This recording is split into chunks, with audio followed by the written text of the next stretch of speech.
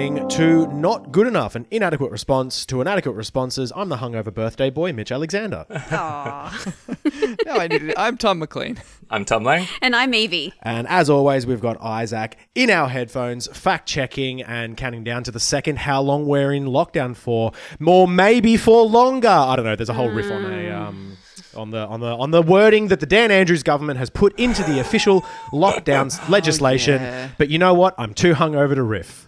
I don't rate that. There's this conspiracy theory that it's like, oh, he said it's a 5-day lockdown, but the legislation says 2 weeks, as though any of the sort of controlling principles of democracy have mattered at all over the last year. Like, come on.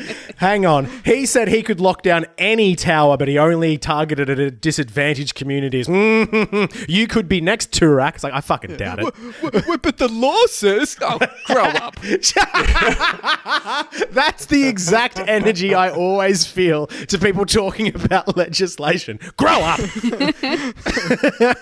My energy about Dan Andrews this weekend is that he ruined my Valentine's Day weekend. I had 2 days planned, which were really romantic, and he fucked it up because he couldn't get a date.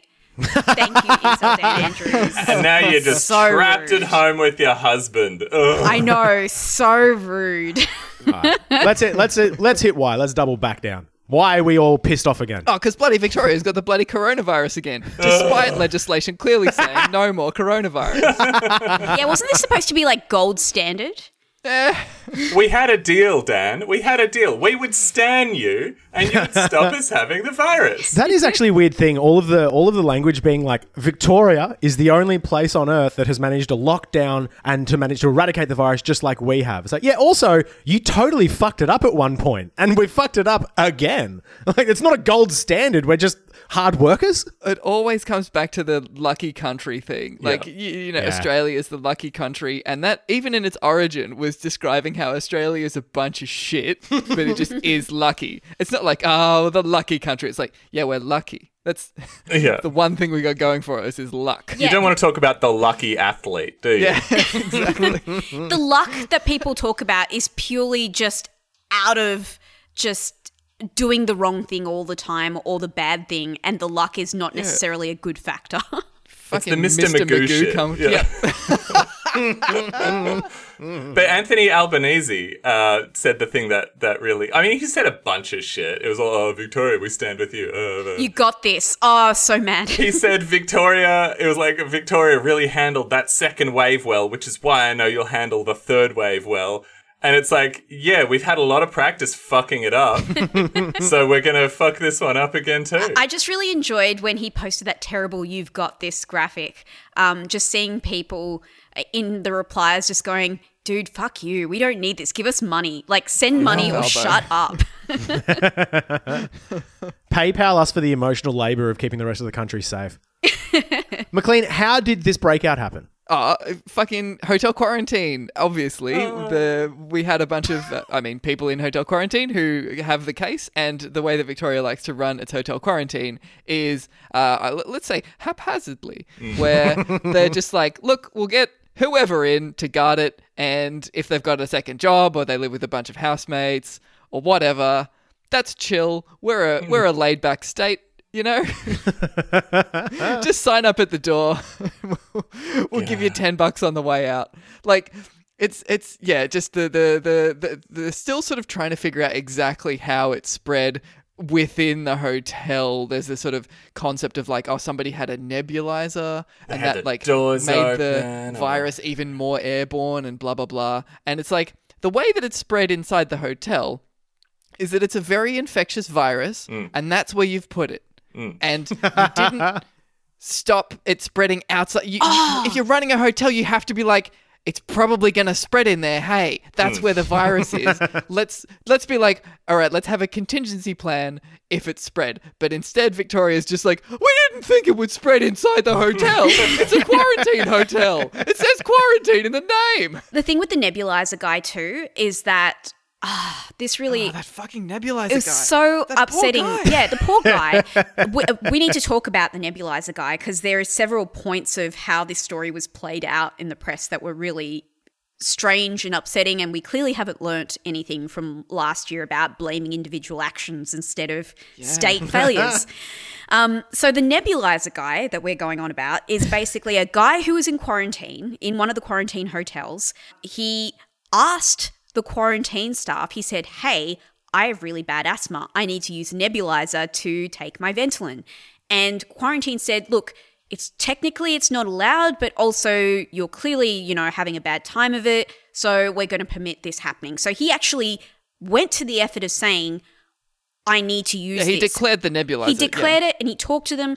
And unfortunately, it looks Twice, yes. And it looks like that the nebulizer has had a part in spreading the disease in the quarantine hotel. Yeah. One thing that really bothers me about general press when it comes to talking about infectious people in the hotels or people crossing borders is that there is the obsession with thinking the virus has got to come from a patient zero. So one person, we have to talk about this person as if they are the prime viral load. And even despite people saying, oh no, we can't really just target this guy, the fact that you're talking about this one person is immediately putting a target on their back. This guy ended up in hospital in intensive care on a ventilator and was forced to talk to the Age and say, I had to talk to Quarantine Victoria about this. I got it all okayed. Imagine having to defend yourself from a hospital bed. That's so crazy. The fucking journos battering down the walls of the ICU. Why'd you use a nebulizer, mate? Why? Your patients, you've given Victoria the coronavirus. No, the quarantine hotel program gave Victoria the coronavirus. Yeah. You have to assume that it's going to spread inside the hotel and take precautions. Dan Andrew, you fucking little shit. Dan Andrews himself had a wink and a nod towards this guy at a press conference where he did the proper politician thing of going, now look, I don't want to say that the guy with the nebulizer is the sole reason why Victoria has had to lock down and it's super irresponsible to use a nebulizer and anyone that uses a nebulizer is actually a piece of shit that should be hounded by the press. I don't want to say that. Not at all. Not going to say. And this guy from a fucking ventilator in ICU was like, I asked permission. You liar! Like, it's the most insane, like, political target to paint on someone. It's like, someone in hospital, fuck them. What are they going to do? Cough their way through an apology? The bloody problem with this bloody guy is he went into the quarantine program with coronavirus. So there's his first mistake. Now, I don't want to point any fingers, but he should have thought twice before having coronavirus in our hotel quarantine program because it clearly wasn't set up to handle that outcome. These hotel quarantines would work really well if it wasn't for all the bloody coronavirus patients. Oh my God. For anyone who doesn't know what a nebulizer is, because it's kind of a foggy concept, it's just this little handheld unit, or sits on your desk, and it makes a small galaxy. Uses compressed air to deliver some medication stars onto to you. the ceiling of your bedroom. I was thinking it's not of a complex machine. It's just a little compressed air. It's a little machine. thing. It's a little machine that like digitizes and makes it's a mechanical version of that Tim and Eric mind explosion. It's just that for your little desk. Yeah. What it does is it's a little machine that projects a fucking target on your back that politicians can use. We should mention that the way this case actually got out, and they're always going to have to get out somewhere because all the virus is in the quarantine hotel, and it's not an issue until it gets out of the quarantine hotel. So like McLean said, the trick is stopping it getting out of the hotel. Someone who worked at the hotel had a number of housemates, and one of those housemates worked at an airport Brunetti's, which is a little cafe. And again, I don't want to point out, this is not the fault of any of these specific people. This is the fault of a system which is like any Melbourne airport Brunetti's. So it could have been any housemate of anyone who worked at the hotel, because the problem is you got fucking people working in the one place in Victoria where all the virus is, going home to housemates, being allowed to have housemates and having to have housemates who then work in old folks' homes, kissing booths, things like that. You should have your hotel workers treated like fly-in, fly-out workers with their own little accommodation. Yeah. So they don't go out spreading virus to other people. Yeah, and there's certainly an argument that's like, oh, that's pretty tough, though. They'd be isolated from their friends. Yeah, so the other thing that you do is pay them a lot of money. Yeah. Because if Yeah. you fuck that up just once, suddenly we're all isolated from our friends. Yeah, there's a phrase that I always think about, which is sometimes the cheapest way to pay for something is with money. Yeah. And it's like, yeah, just pay them some money and then we won't have these outbreaks. Some of them have second jobs, the security guards at these quarantine programs, because it's like, well, turns out that being a quarantine guard at Victoria, preventing the economy collapsing because everyone has to go into lockdown, it doesn't pay that well. Why the fuck doesn't it pay that well? Because you've got your second job at a restaurant that you've got to work. Well, now all the restaurants are fucking shut. Yeah, it's the exact same thing of if you've got to work more than one job, if you've got to have housemates to pay rent, that's antithetical to working properly as a hotel quarantine worker of any sort, cleaner, nurse, security guard, whatever. It is the economic argument, and it's just ridiculous to me that they haven't decided to pump money into that of all the things they pump money into. Like I think it should, all the money they've done into it. it. They've done it overseas as well. They had nurses go on like month-long working stints or whatever it was in the UK and then isolate and then they can go back home to their families, and it's just a big rotating roster like that. It sucks and it would not be good for people to do, but also as a firefighter, putting out house fires is also not that great, but there is a need in society for some people to shoulder the burden. And people want to help. And instead of going out onto our driveways at 5 a.m. with a candle or applauding from our fucking balconies, let's make their material lives fucking comfortable as best we can. Maybe. Let's not get started on firefighters, because a lot of the ones in Australia are still volunteers who don't We should get paid also enough. pay the firefighters. We should pretty fucking well. pay them well. And then We should also isolate them from their families, but just on... No, I'm just... That's because they're actually mostly arsonists. Stop it. And so actually before this lockdown actually happened, we had already started discussing this beginnings of this outbreak, and the hotel quarantine had gone, we might need to actually up our safety standards a bit. Let's implement some new measures like testing people a bit after they leave quarantine, or having a surgical mask and a face shield instead of just a basic mask for workers, or staggering meal times, or putting buffer rooms between rooms. And it's like, all of these are great ideas. Why isn't the hotel quarantine already running at the maximum level of doing all of this stuff? If there's some new measures that would make it safer, do them already! Already be doing them. Well, but if something goes wrong in hotel quarantine, what's the worst that can happen? One other thing, of course, that this lockdown has brought up is that, much similar to what we talked about around Christmas and New Year, is that the border has been shut. And with that comes all sorts of border fuckery. Just an example of the kind of dumb stuff that has happened since is that a man has now been stranded in the Spirit of Tasmania terminal in Melbourne and he can't go home to Tasmania because he didn't get his permit in time. And now there's no more flights or any rides going back to Tasmania on the boat. So good job. They couldn't just let him on and say, maybe you should quarantine when you get back home. It's so stupid. Yet again, that is an example of Australia just being the saddest and shittest version of things that happen internationally. There was that. I think it was Tom Hanks, but that movie of the poor guy that has to sleep in the international airport, and he gets up to all these different hijinks, and he doesn't have a passport, and these governments let him down, and Australia gets the fucking he's trapped in a ferry terminal. It's not an airport. It's a shed with a vending machine. Yeah, it's six it's seats. more like a bus stop. Than And an even sadder example is a man who is in Europe who was wanting to come home. He's terminally ill, and he finally managed to secure a flight back to Australia, and of course now can't come back. It's just... They missed the window by 5 hours. Yeah. The lack of empathy and compassion, and just Dan Andrews talking about how, we really need to consider how many people we let back in. It only can be on compassionate grounds. It's been a year. It can only be compassionate grounds now. And he just let 1,000 people in for the Australian Open. Yeah.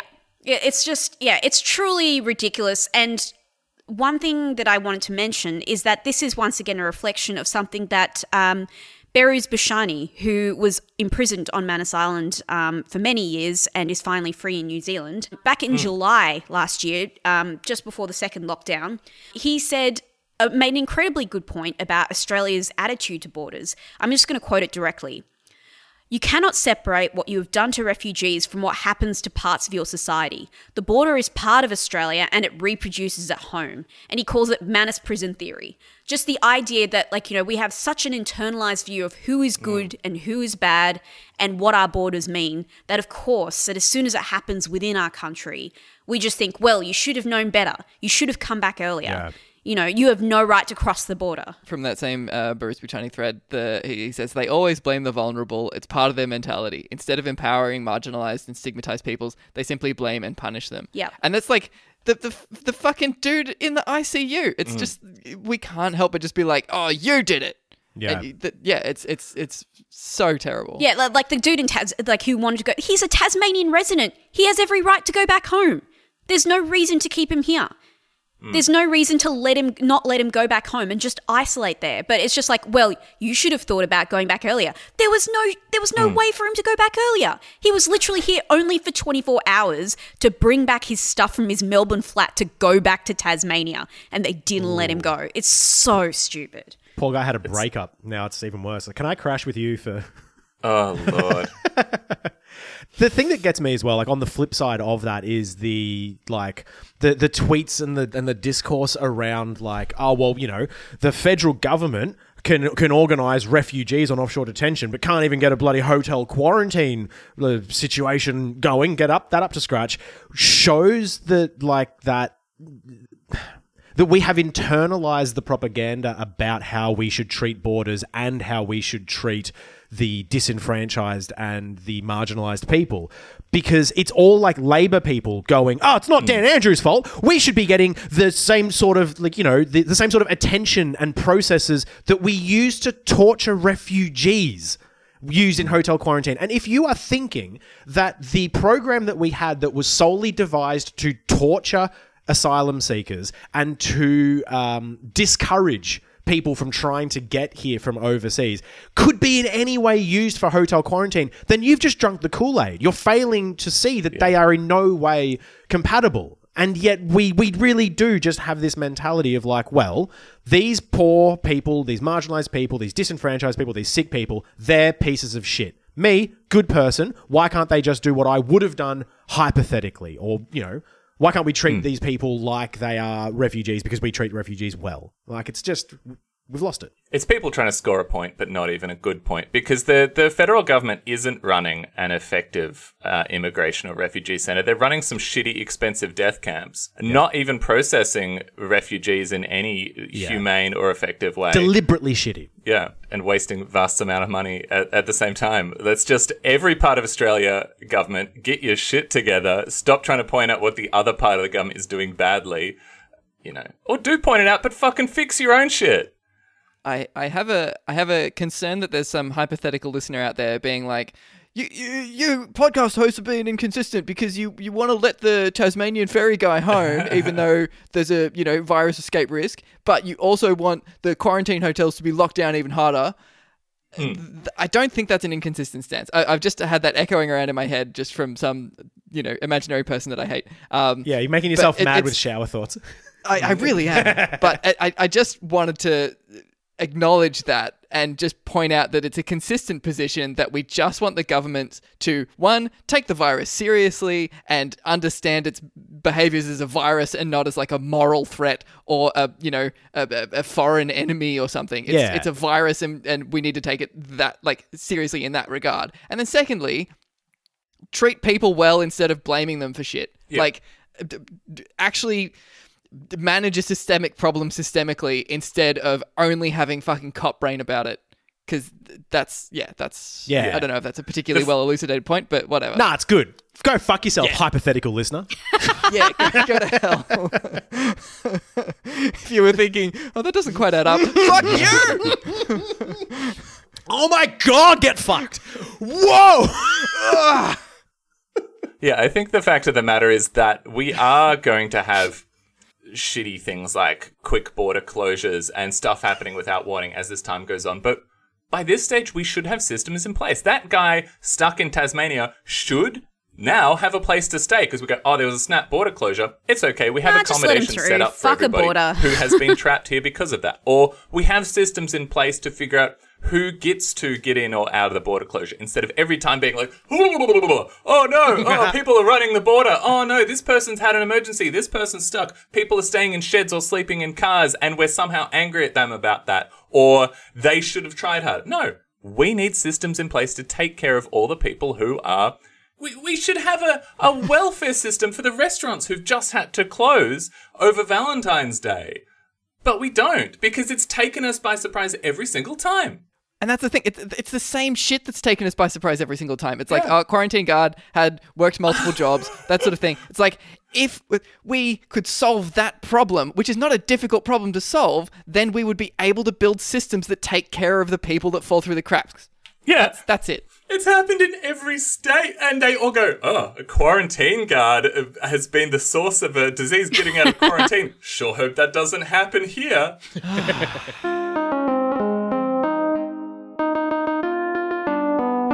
It's good news! ExxonMobil. Don't do that joke. ExxonMobil announced the closure of its Altona oil refinery recently. Hey, that is objectively good news. Yeah. It's good news! Unrelated, though, unfortunately, the climate denial policies that we have in place in Australia means that there's absolutely no safety net or transition plan in place for the 350 workers that are there. So it looks like they're actually all just going on to welfare during a global pandemic.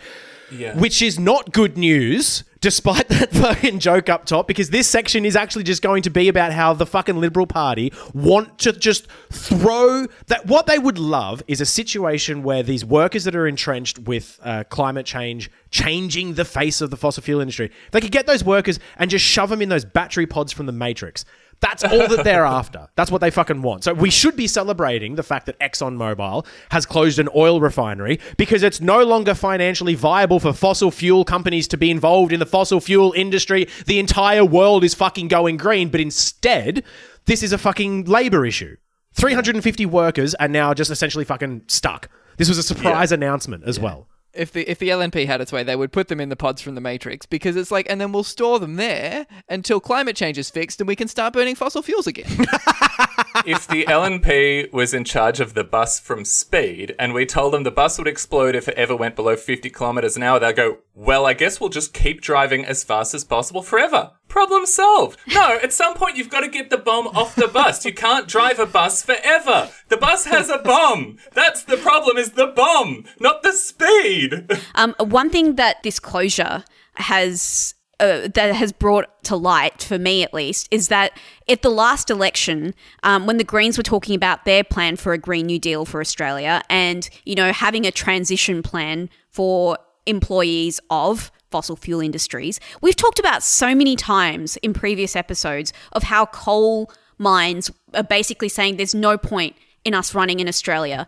Let's, like, you know, we're going to close. And the government's like, please, but the jobs. And the Greens are like, hey, we have this plan over here where we can transition people into renewable energy. We have like a guarantee for them to actually, you know, go into like a better industry and not have like immediately 350 workers on Centrelink. So, of course, this is the natural course of events where the LNP and Labor are basically like, no, we don't want that. Let's just put them on Centrelink and fend for themselves instead.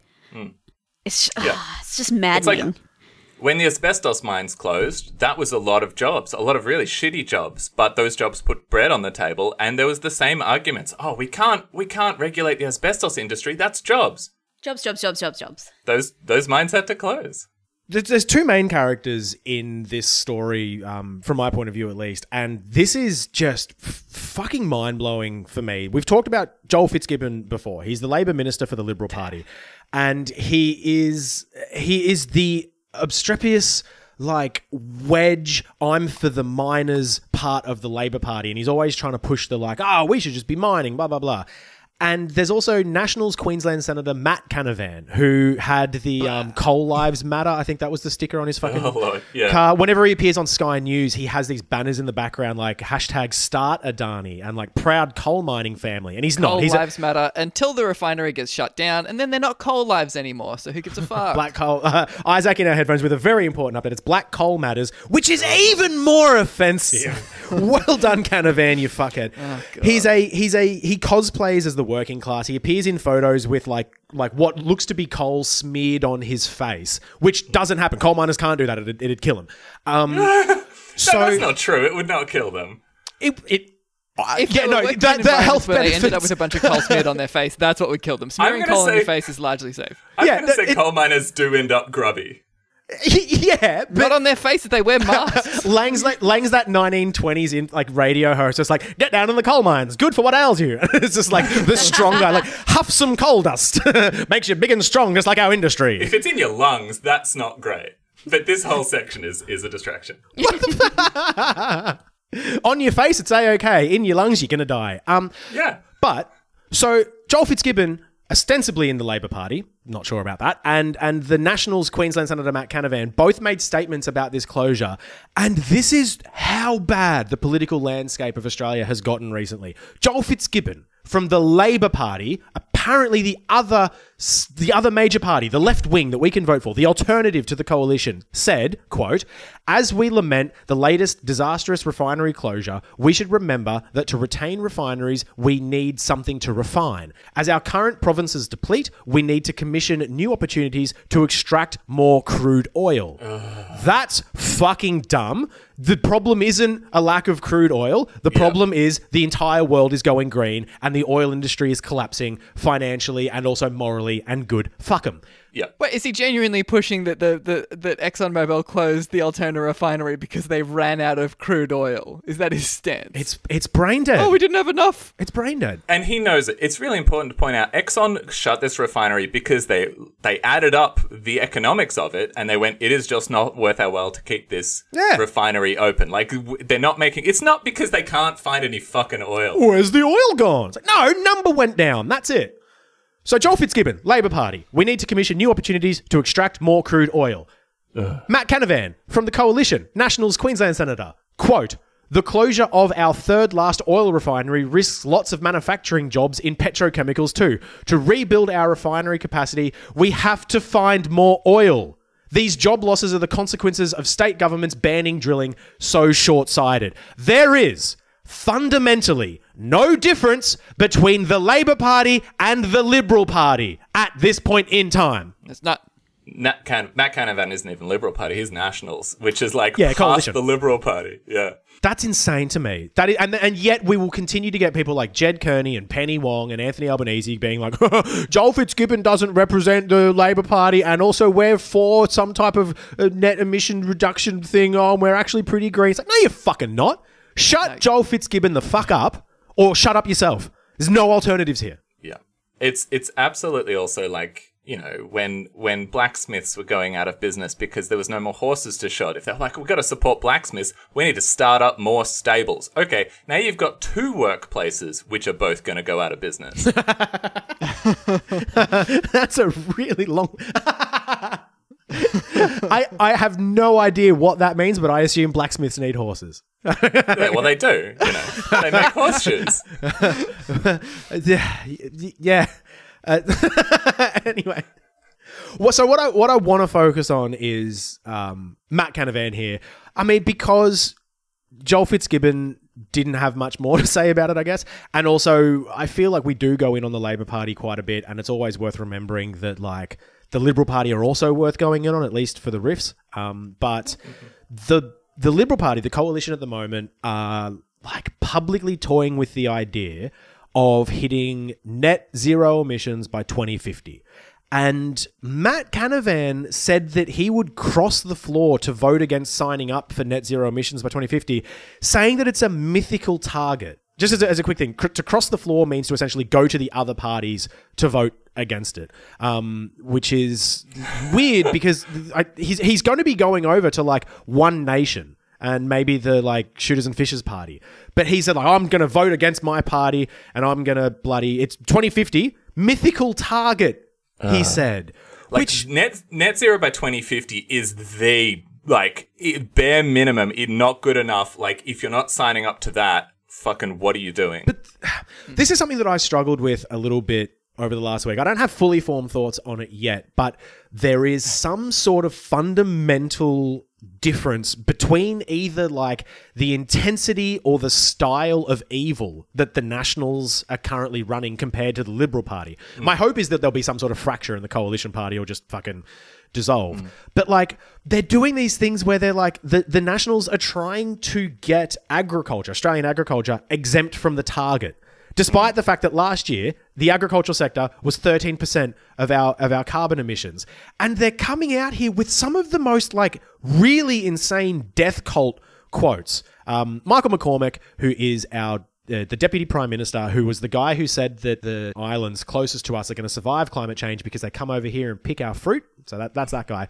He said that we are not worried, or I'm certainly not worried, about what might happen in 30 years' time as a reason why we shouldn't go green and try to bring our emissions down. Yeah. Barnaby Joyce, his quote was, "I'll tell you one thing for certain, none of us in this building will be here." This building being Parliament. It wasn't like the shed. Quite a high proportion will have passed away. That's the only thing certain about 2050. For you, maybe? What the fuck? That's death cultery! Insane solipsistic sort of like, oh, well, you know, like, we'll be dead, so who gives a shit? The people who are going to be alive, you fuck. If you're going to be dead, why are you making laws about it? Why don't you let some young people who actually give a shit about the future have a say? But you're like, we're going to be dead, but also we're going to fight to the death about what happens out of our lifetimes. It's insane as well because they're supposed to be the party of farmers, and farming is like the one industry which is generational and like survives over hundreds of years, and they have to plan for the future. It's also the one industry which relies on the climate. Like, again, we've talked about this before, but it's just the very cynical way in which they use that image of the party of farmers, though. Yeah. It's like the fake... I've got an Akubra hat on. Yeah, the Akubra hat, the brand new RM Williams that have never seen a day of dirt in their lives. Yeah, they've still got the creases. Yeah, like I don't think even like their communities really see them at all unless there's like some sort of a media blitz they need to do for like one grant that happens for a community facility. It's just... Yeah, like we're past the point where they could even be considered even nominally a party of farmers. They're pretty much there just for political capital. Yeah. And it's so much worse for instances like this where they talk about how, like, you know, they really want to protect their communities who are affected by, you know, losses in fossil fuels, but they just don't. And I don't know what it's going to take for opposition parties like the Labor Party to step up and say, actually, they're lying to you. But I don't think they will. It would take cutting off donations from the big mining companies. Well, yes. It's one of these things that we often forget also, and it's something that comes up in America as well, is that while the Nationals say they represent farmers and miners, they like us to think that that's talking about the farm workers and the mine workers, but it absolutely isn't. They couldn't give the slightest shit what happens to a farm hand or a guy working in the mines. They're talking about farm owners and mine owners. They're talking about huge industries. Because you have to remember, in Australia, the people who are having the influence in the Nationals are these huge corporations. They own, like, vast chunks of land. They're basically CEOs. And they can sell that image as farmers. And it's the same in America. They're not the farm workers. Glad you brought that up, because this is the thing that I wanted to fucking just hammer about this story. Is Matt Canavan is always on the attack for that sort of stuff, wanting, you know, jobs, secure jobs for Aussie Australian battlers, Aussies battling Australians. And to the point where, like, you know, 2 weeks ago, he was on Sky News running the exact same line, saying that the New South Wales government needs to do whatever it takes to keep mining going. This was after the New South Wales government denied an expansion of an existing mine. They were just like, there's no reason to do that. It's going to start ramping down. And he was like, 6,000 jobs in the Illawarra, but potentially on the chopping block. And he's always bringing up this line of like, the jobs. We need more oil sites so we have more jobs, and we need to keep all these mining refineries for all these jobs. But just to give you a brief reminder, we might have mentioned it before, but Matt Canavan is a grifter. He's from a family of grifters. His brother... What you haven't factored in is that Matt Canavan's a grifter. His brother, John Canavan, is a little piggy for making bids on coal mines and oil mines. He fucking loves it. They are just big end of town, big business, buying and selling mines as much as they can, or, in the case of John Canavan, buying a mine and then running it into the ground because he can't keep them running properly because he's not even a good miner and mine operator. He just gets them. He's like a dog chasing a car, and he's like, oh, I don't know, I'm just making money. And then the fucking coal company he runs collapses. That was reported in The Australian, and it's the only place that we can find it. But Matt Canavan is not worried about workers' jobs. He is solely worried about his brother's job. Singular. That's it. All of this is fucking ruse. You would think if they were worried about jobs, they would do anything at all about the arts or university sectors in Australia. That's an important point. 17,000 jobs were lost at universities during the pandemic. You never hear a peep about that. Yeah. Yeah, just doing some quick maths. That is 48 ExxonMobil Altona refineries worth of jobs. I also want to point out that Matt Canavan's 6,000 jobs number has been widely debunked because what they've done there is they've just counted every worker. They've counted every worker that works in a high emissions industry, and they've assumed all of those jobs are gone. Which, fingers crossed. The one thing I really want to quickly hit as well, this is my bugbear, it's a union thing, but the United Workers Union released a statement about the Altona closure. And for me, this really was a statement on how to thread the needle with, your workers who might not believe in climate change or who think it's a bunch of greeny fucking nonsense and blah, blah, blah, while also not lying about it and also not championing fossil fuel industry. So their statement, I want to read a bit from it just because the language in it is really quite amazing for a union to go with. Again, because I think the workers will be like, yeah, fucking right. And maybe the Labor Party should listen to it. But the quote is, the end of their statement, there is nothing inevitable about the destruction of secure and decent jobs. The Altona refinery workers are highly skilled and valued by their employer. However, our domestic labour market has been hollowed out so extensively that these workers will likely not have equivalent jobs to move into once the site closes. This is a failure of vision. If we want to be a country that can ensure a secure and decent job for everyone who wants one, the federal government needs to invest in just transition and quality jobs of the future. For decades, workers have been told they must skill up for the future or be left behind. That's exactly what these workers did, yet this government has failed to provide opportunities that match these skills. The closure of the Altona site, without any plan to repurpose these workers' skills for future industries, is a terrible missed opportunity. That is so rich with that's greeny dog whistling of yeah, climate change. Yeah. Oh, is this what it feels like? Yeah, man. What it feels like to be dog whistled. Yeah, to? dude. Nice. See how we're getting real excited by it. We're getting fired up yeah, more of that. But the workers that are there can read that straight up and be like, yeah, the government did fucking leave me behind. See how easy it is, Anthony Albanese. It is right there. Anyway, good on the United Workers Union. Throw us one whistle, Albanese. Come on.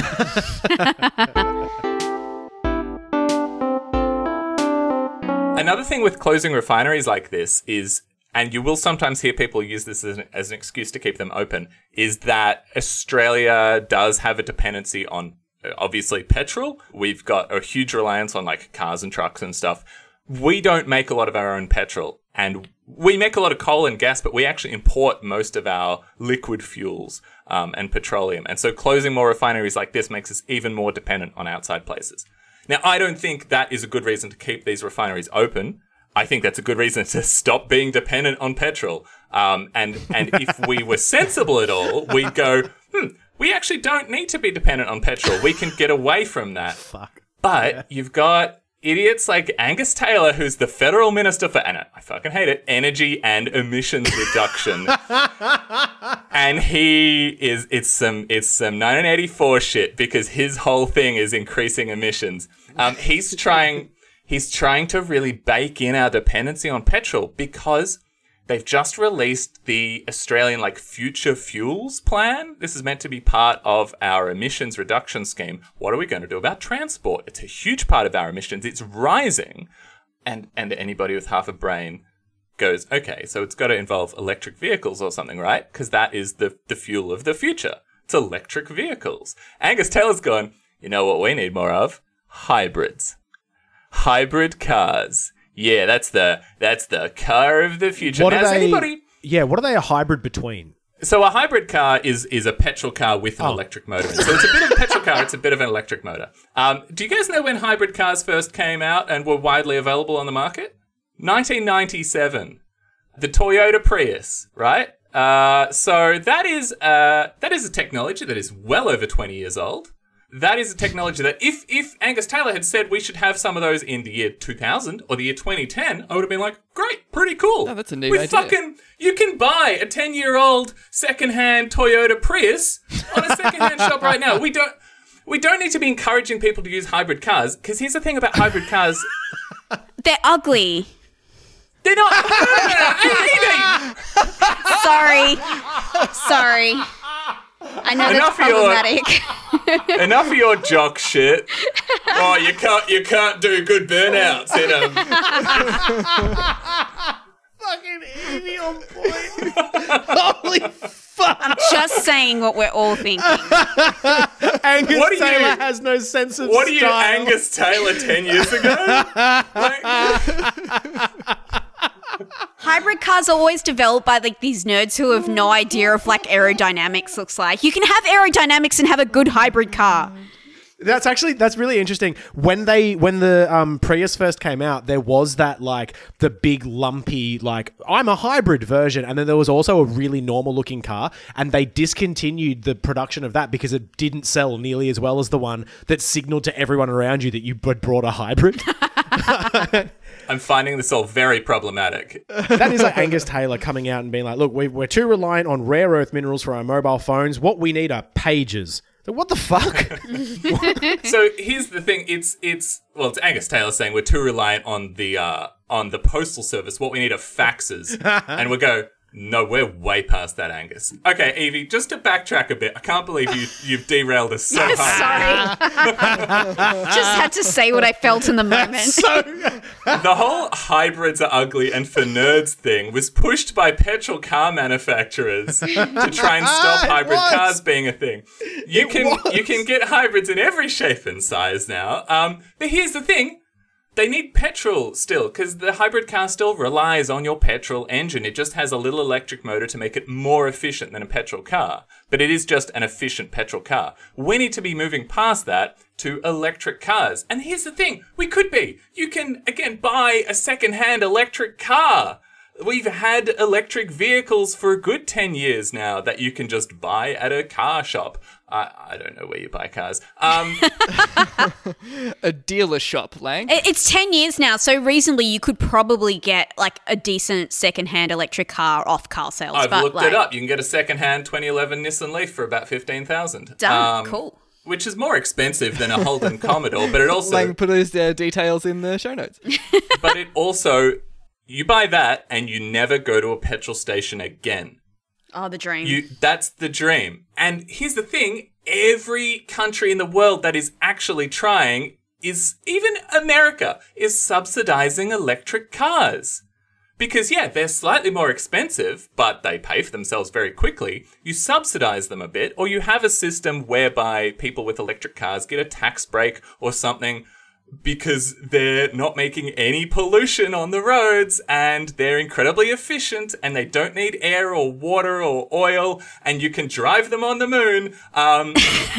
Sorry, Lang, I have a very beginner question when it comes to electric vehicles. Please do. The electricity by which they're charged, is that through solar? Is that through green energy itself? Or is that... You just plug them in. So it's the same electricity that you're using. But then, isn't there like a risk of like, say, if I were to get like a Leaf, cool, I've got a car that's doesn't have any emissions, but the problem, of course, is that I'm still using fossil fuels if I'm just charging it through a regular power point or through a charger that's like just through the grid. So exactly, and that's Angus Taylor's point. Is he says, but we have a really dirty power grid, and I'm like, whose fault is that, Angus? Yeah. Maybe the Minister for Emissions Reduction should do something about that. Yeah. He's been fighting hard to never have wind turbines or solar panels, but okay, so we've got a dirty power grid. I'll go with you on that, Angus. And if you plug in an electric vehicle in Victoria or New South Wales, currently, if you're running on standard grid mix and you don't have solar panels and you're not buying renewable energy, you're just plugging it into whatever, it is slightly more polluting than a hybrid. It's not more polluting than a petrol car. It's even running on our mostly coal-fired power grid. It's still more efficient than a petrol car because petrol cars are mad inefficient. In fact, if you ran that petrol through a power station and then sent that power to your electric car, you would still be more efficient than a petrol car because they're just a really inefficient system. But Angus Taylor said, okay, but hybrids are still cleaner in Victoria and New South Wales. What he hasn't mentioned is that within 5 or 6 years, the grid will naturally become cleaner as more and more renewables are added, and then electric cars will be cleaner everywhere in Australia than any other form of car. But he hasn't said that because he's changed his little infographic so it only takes in like the next couple of years. And you don't buy a car just for 5 years, you buy it for a decade. So an electric car is the only kind of car you can buy that actually gets more clean and efficient over time. Because the power grid does. Does that answer your question? It does. Okay. So what then, like, my next question is, is that, like, you know, if they're going to be more efficient now, why isn't there more of a drive then to have... like, I'm asking you the answer, a question that you already know the answer to, but then, like, his sort of thing is basically to have that perpetuating cycle of, well, where, you know, the grid is really dirty, but we're going to keep the grid anyway. But also, why am I shutting down all these car manufacturers in Australia who we could have used to develop hybrid cars or electric cars within Australia that would be efficient? But have not, like, you know, they're all petrol guzzlers and now all the factories are shut down anyway. It's just, it drives me crazy how Australia could have been at the forefront of technology when it comes to, you know, electric cars and, you know, vehicles with, you know, clean energy. And we just pissed it up the wall. Yeah. I mean, I don't have any understanding or strong opinions about where the cars are actually manufactured. But basically the way I think about hybrid cars is they're like gas. Angus Taylor is saying they're a transition to electric vehicles, just like gas is a transition to renewables. We already have renewables and electric vehicles. Don't build the transition. Just do the thing that you want to do. You don't need the bridge. If I can just jump in for a second as well, I'm going to go ahead and put a little Labour broken droplet in my Twitter handle. But Evie, this actually relates to two things that you were talking about. Both the fact that we pissed the opportunity up the wall to become a leader in this, and also the machismo that's tied to petrol cars. But do you guys remember in the lead up to the last election, 2019, where Scott Morrison won, one thing that Labor did was they released a policy that they wanted by 2030 electric vehicle sales to go from 0.2% to 50%. This is yet another one of those things like, the Labor Party had a plan to buy a whole bunch of like water bombers and helicopters to fight bushfires. Yeah. The Labor Party had a policy to increase electric car sales by a bunch. And the Liberal Party went absolutely apeshit on this, and they dredged out that same propaganda that made us think that, you know, the hybrids are ugly, even though they are. But like, I found some direct quotes. It's just, when speaking of electric cars, Mr. Morrison said, and you'll probably remember this. And I'll tell you what, it's not going to tow your trailer. It's not going to tow your boat. It's not going to get you out to your favourite camping spot with your family.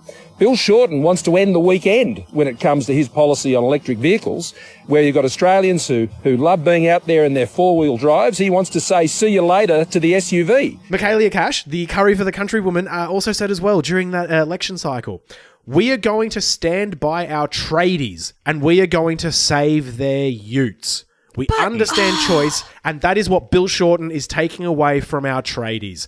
Absolutely go fuck yourselves. It's amazing how well that worked in terms of propaganda, considering that, you know, like, of course, fuel has nothing to do with how well a car works or how well it doesn't work. It's just, it's an insane, like, culture war thing. Like, you know, it's just the perpetual culture wars that happens in Australia, that fuel is tied to your penis size or something stupid like that. I know this is a problematic opinion, but I like cars. I grew up with a younger brother. We used to go to car shows. I know a little bit about, like, you know, older Holdens and Fords and that sort of thing. So I have a bit of a fondness for, you know, having an Australian brand of car. That's a very nationalistic thing of me to say, by the way. Sorry about that. But that being said, like, Holden had the opportunity to, like, you know, and the government, I should say, had the opportunity to turn Holden into a foremost, like, Australian brand of electric car. We had that right here in the country. You know, they could have manufacturing within Australia and make use of that. But it had to be this culture war bullshit that is turned, like, you know, now we don't have Holden factories in Australia. Like, Holden is no longer an Australian brand. Yeah. And I'm just going to myth bust a thing you probably already know. It's absolutely a false binary because electric cars are more powerful than a standard car. They can do your four-wheel drives and your trucks and everything better than a petrol car ever could. No, but I don't feel cool doing it. Dude, don't go. The revs don't sound the same. Fuck up, man. Don't be a wuss. If Australia was any good, we would have an electric version of the Holden Sandman, which is the ultimate router car. Yeah, don't get me started. We could have had that. We could have had it all. Struggling without Valentine's Day. We could have had it all. The electric route of... This is what they took from us. The electric route van. I could be having carbon neutral routes. The electric route van.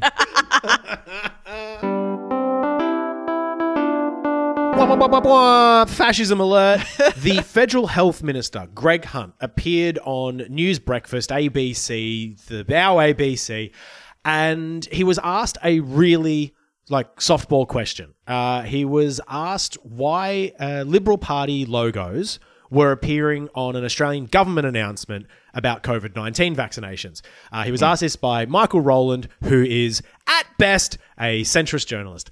And there is a thing to that where, you know, people that are still living in the past think that the government itself should be different from the political party that's running it. It fucking hasn't been a thing since Kevin Rudd. It's a fucking outdated way of thinking about it. It's bullshit. But regardless, Michael Rowland asked the Federal Health Minister, Greg Hunt, about why you're putting party logos on government announcements. And Greg Hunt lost his fucking mind about it. How dare you ask me about my corruption? He really smugly, had this shit-eating grin on his face with these tiny little beady eyes going like, oh, well, I had a bet with my cabinet that you were gonna ask about that. And, you know, Michael, you are left identifying. You identify with the left. You do this a lot, and I respect that. No, Minister, no. You're open about that, and that's entirely a matter for you. I find that offensive. I'm asking you. I'm exercised Michael. about what's There's nobody what's who's right watching who doesn't identify you with the left. And I just want to bring up that, as hyperbolic as it might sound, that's fascism. Fascism is genuinely mostly fucking boring and banal and stupid until it's deadly fucking serious. Is that like anyone who questions me must be the opposition and evil? Not so much that's a part of it. It's also undermining the press for anything that isn't fawning praise. It's also trying to make things that are clearly not a left-wing issue into a left-wing issue. That is a big part of it. To sort of say, and this is the problem with how we talk about climate, is they have made that a political issue and they blame a whole bunch of things on the left wing, as if science is left-wing, as if reality has a left-wing bias. And it is really just kind of scary to see someone so aggressively from our government go after a journalist and try to pin him to a political party. This is what fascists do to try to not only build and then hold power, but to undermine the press. I'm bemused, but I did predict to people that Michael Rowland would spend 50% of this interview on this topic rather than on the safety of vaccines, rather than on the rollout of vaccines. And it's not even like what Australian politicians usually do in terms of, haha, I knew you would be saying such a thing. I have rehearsed this for a while. It's vicious. And it is smug, and it is aggressive, and it's genuinely fucking worrying that that's the way they're going as the rumours of an election are picking up. It's just the sort of the same thing that the government's generally doing, which is just this aggressive rejection of the idea that they should be held accountable to anything. For anything. Yeah, that's you look at Bridget McKenzie being grilled in Senate estimates about the sports rot stuff, where she is incensed at even the suggestion that accountability should exist. Yeah. They're just like, no, we're the government, we're in power, and that means that we do what we want. Yeah. And nobody's allowed to come at us for stuff because we're the government.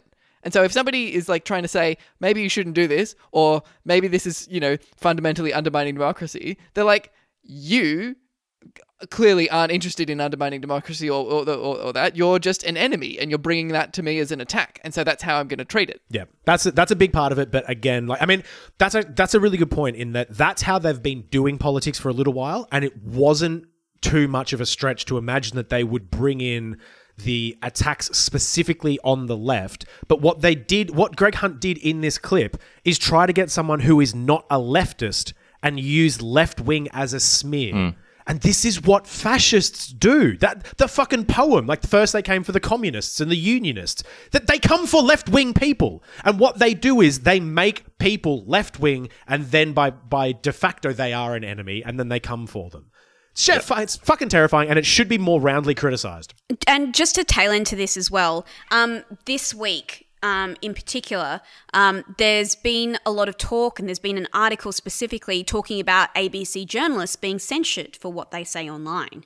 And I think that's particularly relevant to note here because, if you have government ministers saying, oh, you're like a left-wing journalist and what you're saying is wrong and is partisan, just imagine the kind of things that the ABC will do in order to suppress people from criticising their own organisation or government ministers.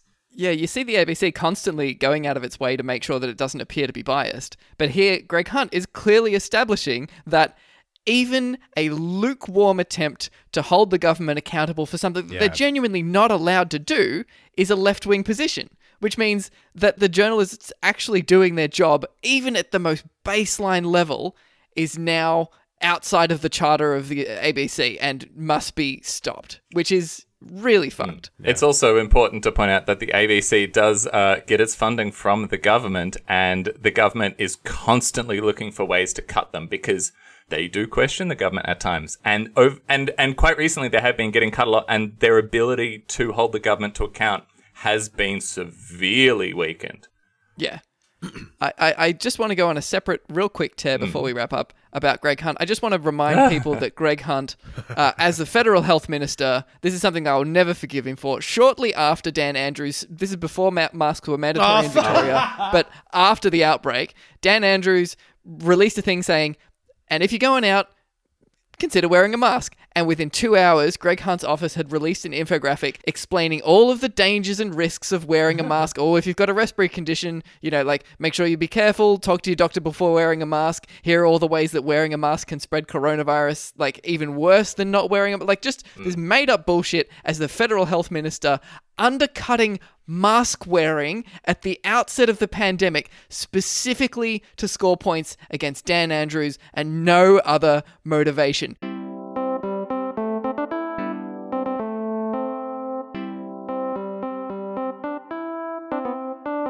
Shout-outs this week. Fuck, Destiny 2's real good, turns out. Lockdown hit and we're just like, what are our multiplayer games? Let's go. If anyone wants to team up for a fire squad in Destiny 2, hit us up on Twitter. Give us your handle. Yeah, we absolutely will talk about board games and video games at length. In fact, if you run a video game podcast, we'll happily guest. We have a lot of opinions. I'll just backseat driver like I usually do.